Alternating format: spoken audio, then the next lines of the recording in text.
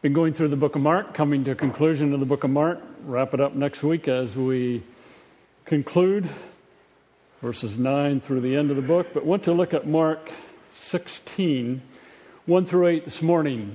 And I need a volunteer. Rachel, you're hoping there's money involved in this, right?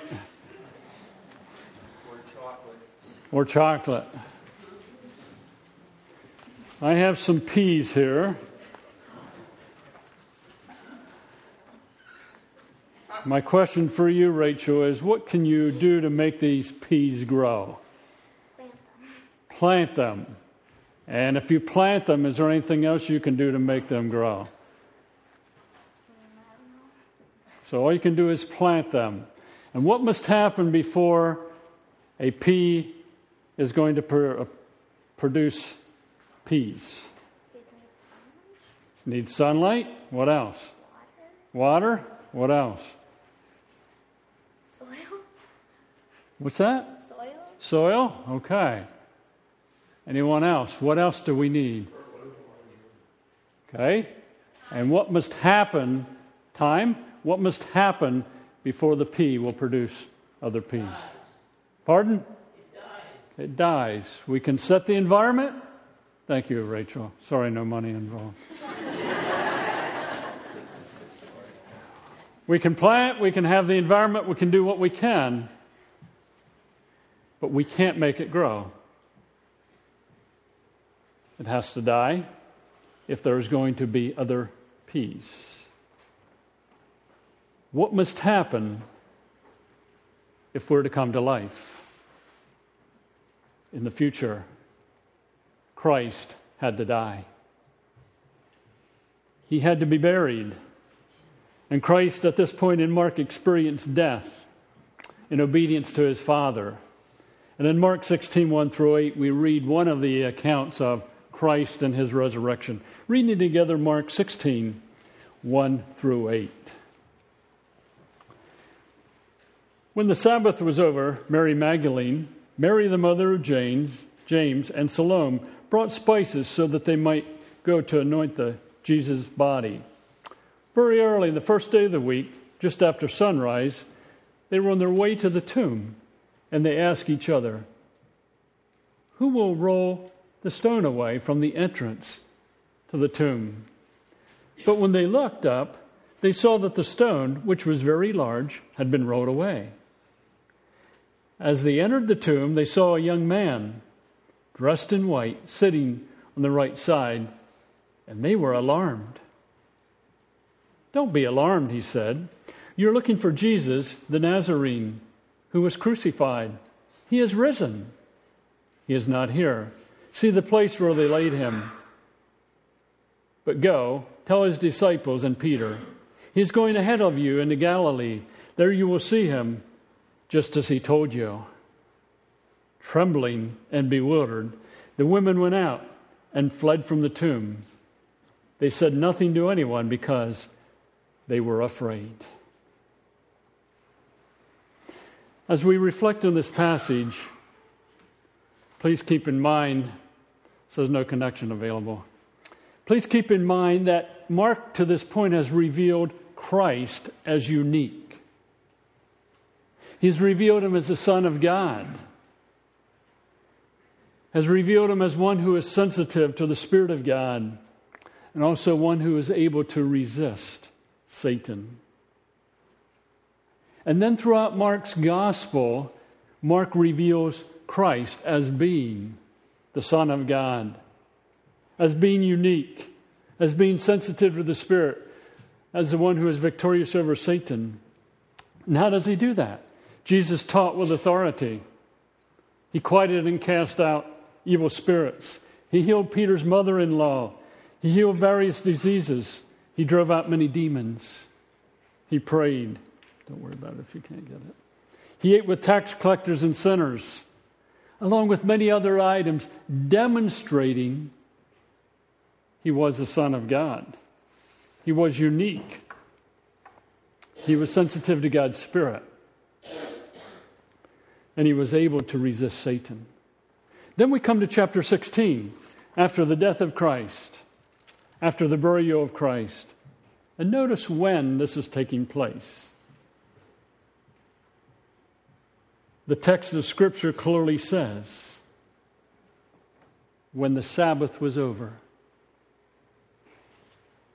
Saturday was a Sabbath in Jewish reckoning, from sundown to sundown.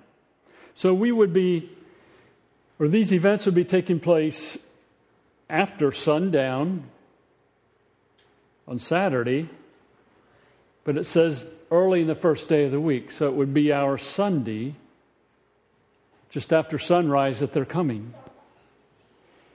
And the when indicates that the resurrection narrative is not an isolated event, but specifically related to the death and burial of Jesus. The one who is resurrected is the one who was crucified. Who is coming? The text clearly states Mary Magdalene, Mary the mother of James, and Salome. Now notice in chapter 15 and verse 40, some women were watching from a distance. Among them were Mary Magdalene, Mary the mother of James, the younger, and of Joses, and Salome. So at the crucifixion, the women were standing, watching Jesus being crucified and on the cross. Notice what is stated in verse 47. Mary Magdalene, Mary the mother of Joses, saw where he was laid. Again, the women are mentioned. They're observing where Christ was buried. So what do? On the first day of the week, they come to the tomb.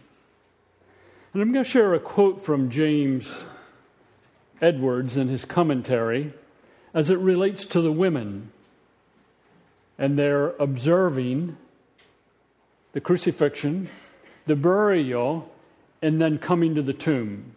And I quote, "For the third time, Mark lists the names of women attending the cross, burial, and empty tomb of Jesus. The listing of proper names, so unusual for Mark, certifies on the basis of eyewitnesses the reality of the events described. More remarkable is the repetition of the list, and even more so that they are the names of women. Jewish opinion of women, especially in religious matters, was not always positive. Later accounts verify the resurrection by male testimony. The presence of women's names attests to the relatively early dating of Mark's gospel. It also attests to the reality of the resurrection narrative.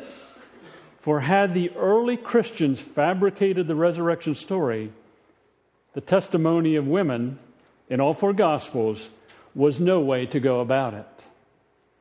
Some 2 centuries after the Gospels were written, the pagan Celsus could needle origin on the gossip of women about the empty tomb.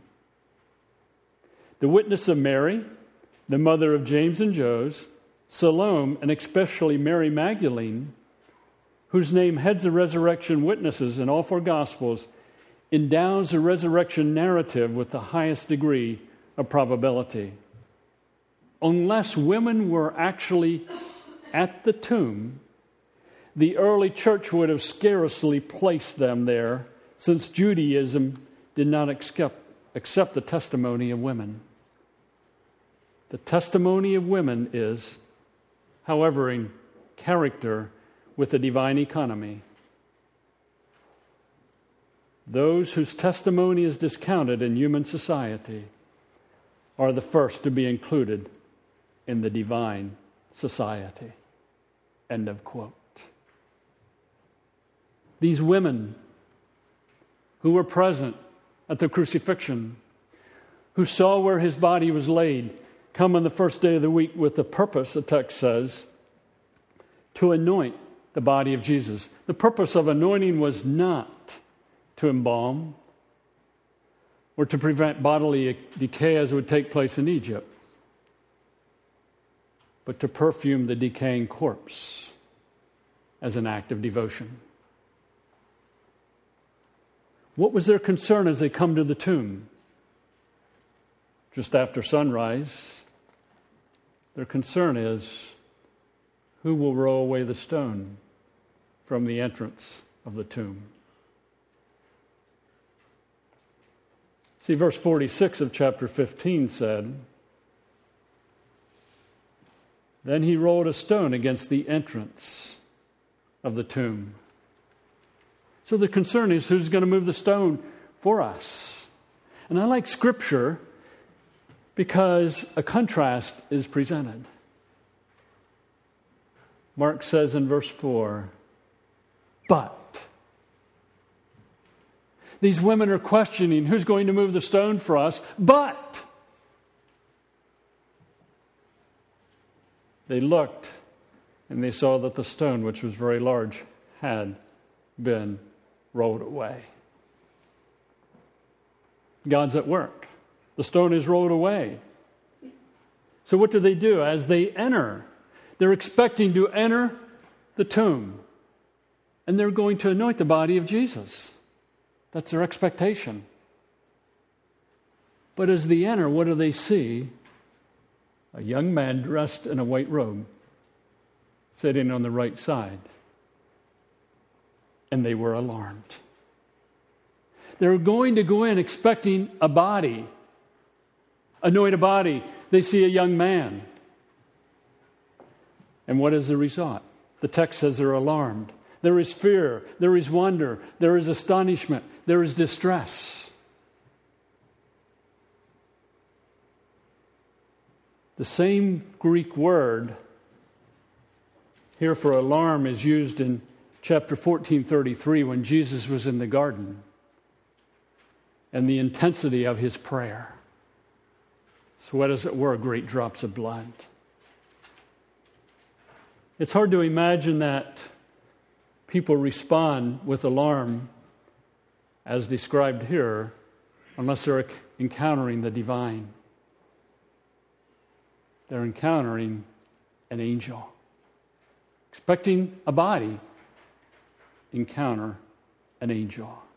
You know, sometimes the unexpected results in some alarm.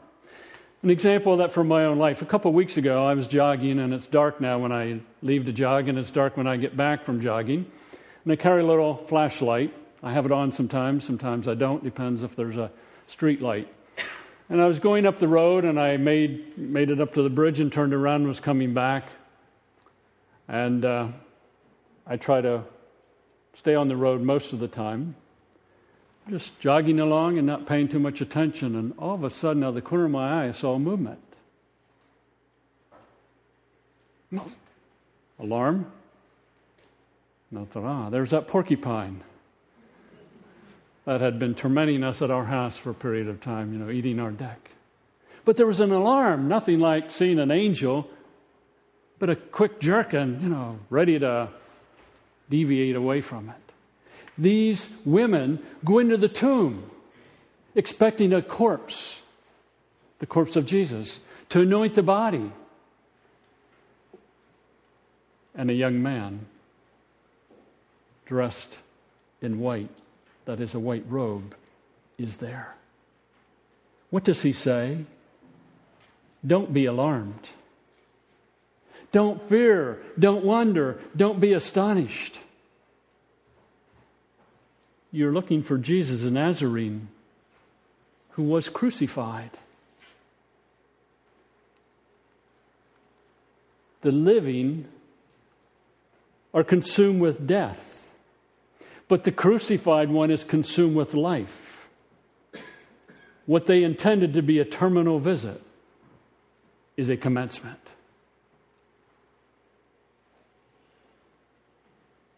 And the one dressed in white says, He is risen. The Greek indicates that God raised Jesus. And that power, according to what Paul prays in Ephesians 1, is the same power that is at work within us. The power that was used to raise Christ from the dead is at work within believers. But he goes on, He is risen. He is not here.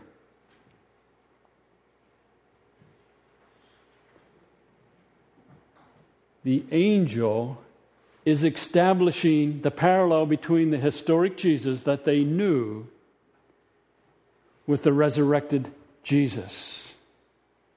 The one whom the angel indicates to them to know is the one that they have known.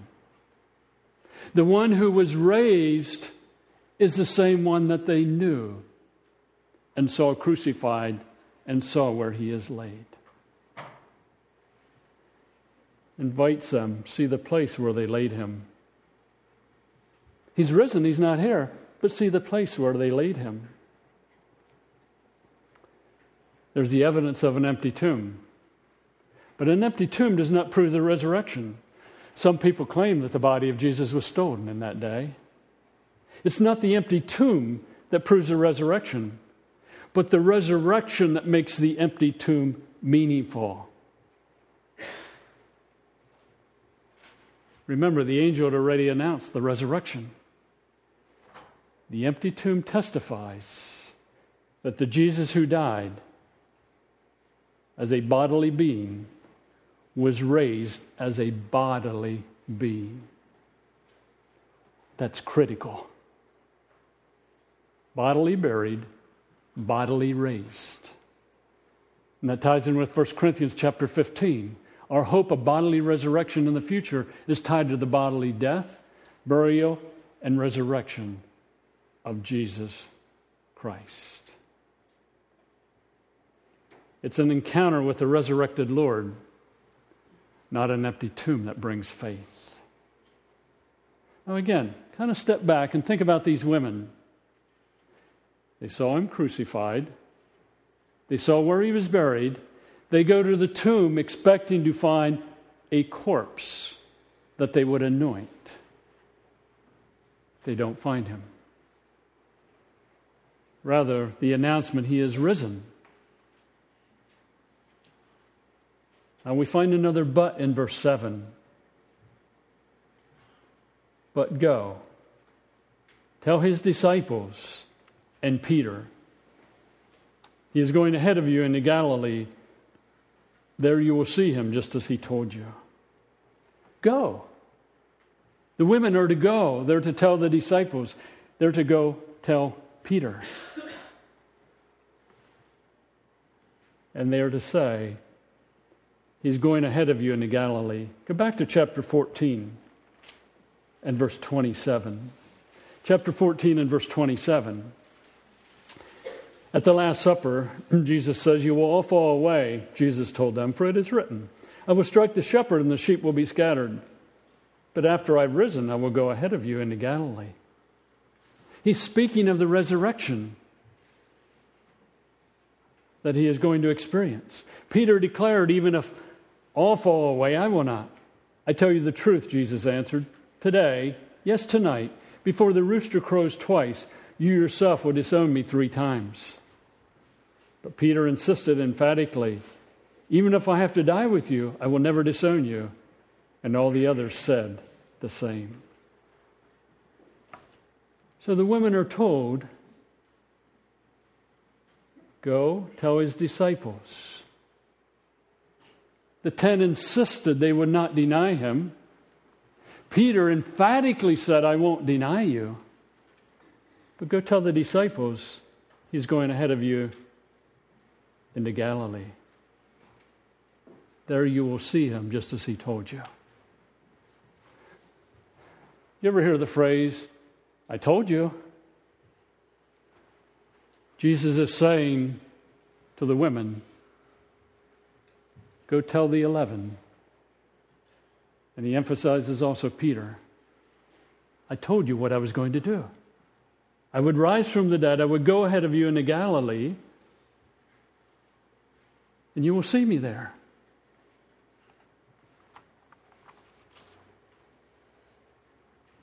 The immediate response of the women in verse 8 of 16, trembling and bewildered. Trembling and bewildered. Expecting to find a corpse. Expecting to anoint the corpse. Expecting to leave the tomb and go back to daily life with a dead Christ. They find an empty tomb. It's announced that he is raised from the dead. And now they're instructed to go tell the 11. They're trembling and bewildered. They went out and fled from the tomb. They said nothing because they were afraid. That's their initial response. Now, as we think about the resurrection of Christ, let's turn back to Mark chapter 8. Jesus had told the 12 certain things are going to take place. Mark chapter 8, verses 31 and 32. He then began to teach them that the Son of Man must suffer many things.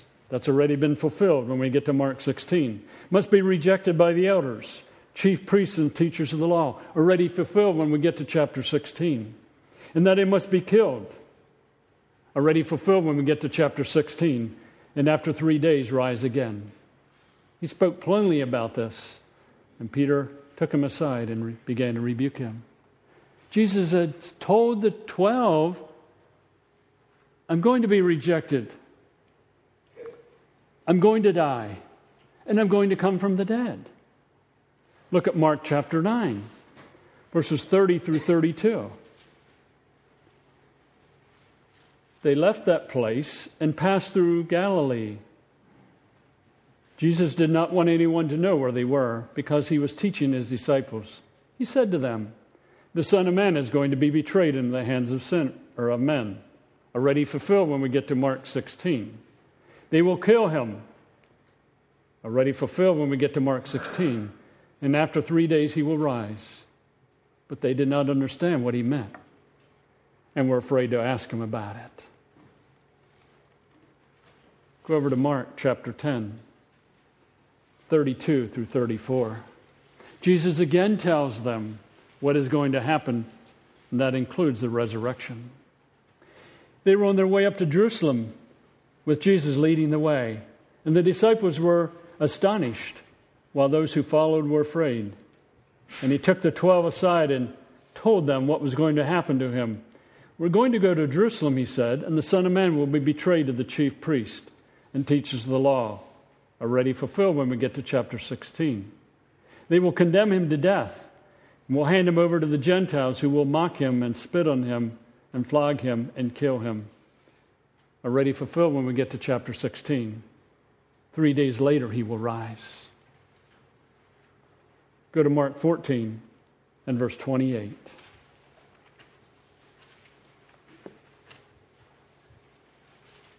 But after I've risen, I will go ahead of you into Galilee. What Jesus has predicted is coming true. He's coming from the dead. Now keep in mind, the resurrection of Jesus is the evidence, the sign that Jesus is who Mark presented him to be. He is the Son of God. He stated he would go to the cross, he would die, he would come from the dead. That's coming true. He is the Son of God. It is a sign. In Matthew chapter 12, and we want to turn there, we find that some people are asking Jesus for a sign.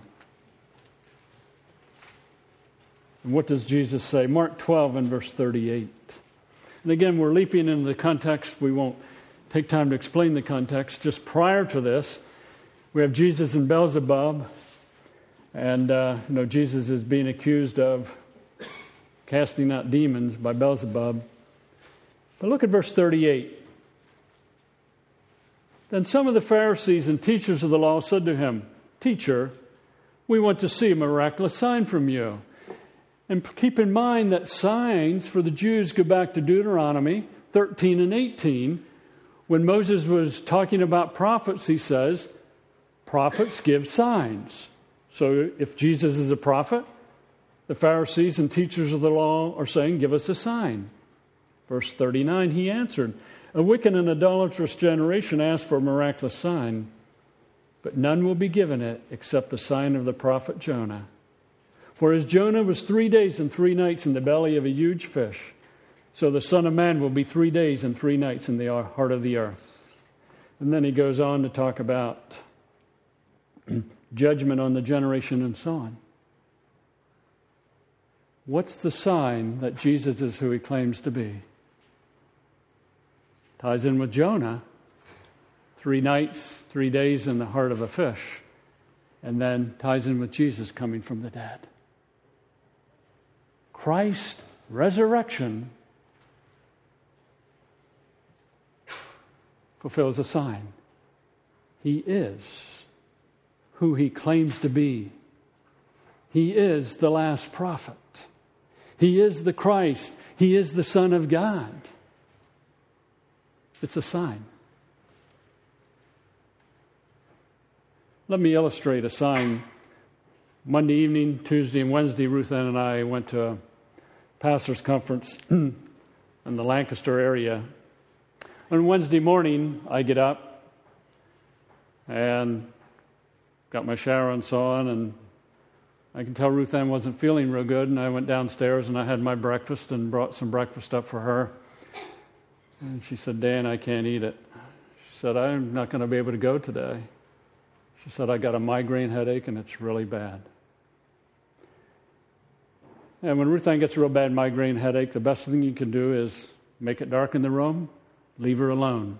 Don't talk to her. Just let her go. So she said, you go. I said, well, I'll call and make sure you're okay, and maybe I'll come back and pick you up between 2 of the sessions. Well, we only had one cell phone along, so I said, I'll take the phone and I'll ask at the front desk and make sure I can call you.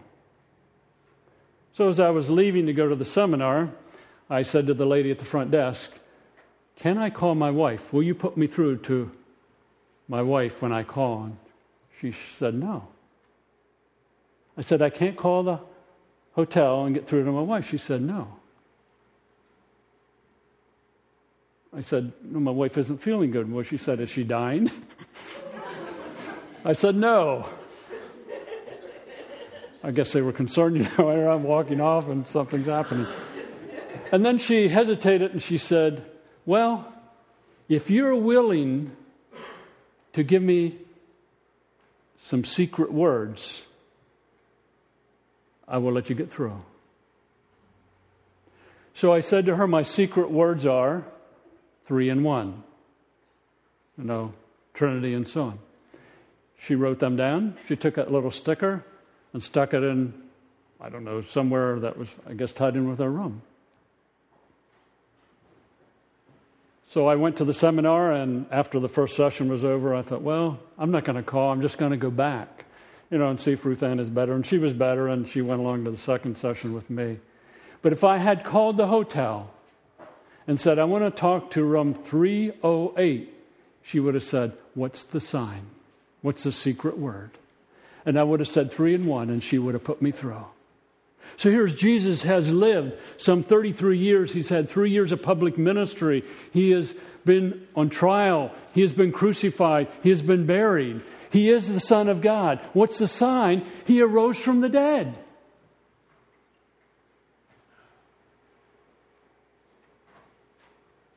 That's the sign. Imagine the Roman believers hearing the Gospel of Mark. They've heard about the life of Christ. They've been following Christ. Some of them are dying for Christ. And they come to the end of the book of Mark and they think, the centurion said, surely this is the Son of God. And then they hear about the resurrection, that Christ came from the dead. What an encouragement. Let's go on for God and be faithful. Let's go on with Christ and be faithful because He came from the dead. We're serving a risen Savior. Christ, in His resurrection, along with His death, conquered the enemies of death, Satan, the sinful nature, and the world system. God raised Jesus from the dead. Thus the fearful, trembling women are not the end of the story. They do later recover, and they do tell the disciples what is going on.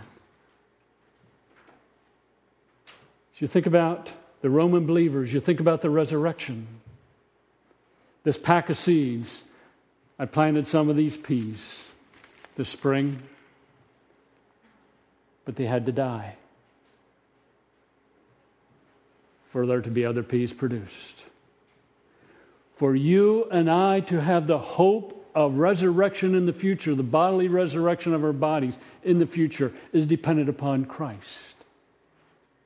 His trial, His crucifixion, His saying it is finished. But it's also tied to chapter 16. He is risen.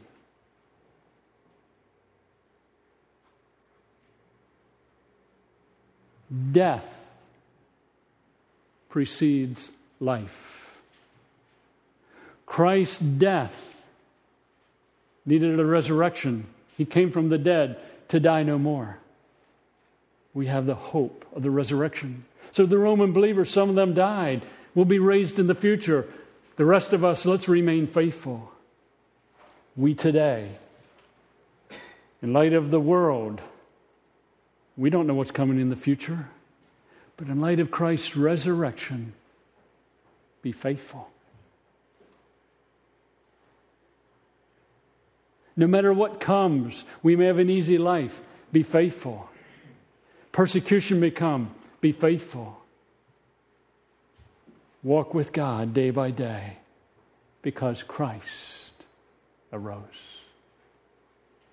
Let's sing together a hymn. Be Thou My Vision, hymn 400, as Travis comes to remind us that our vision is ultimately Christ because He arose.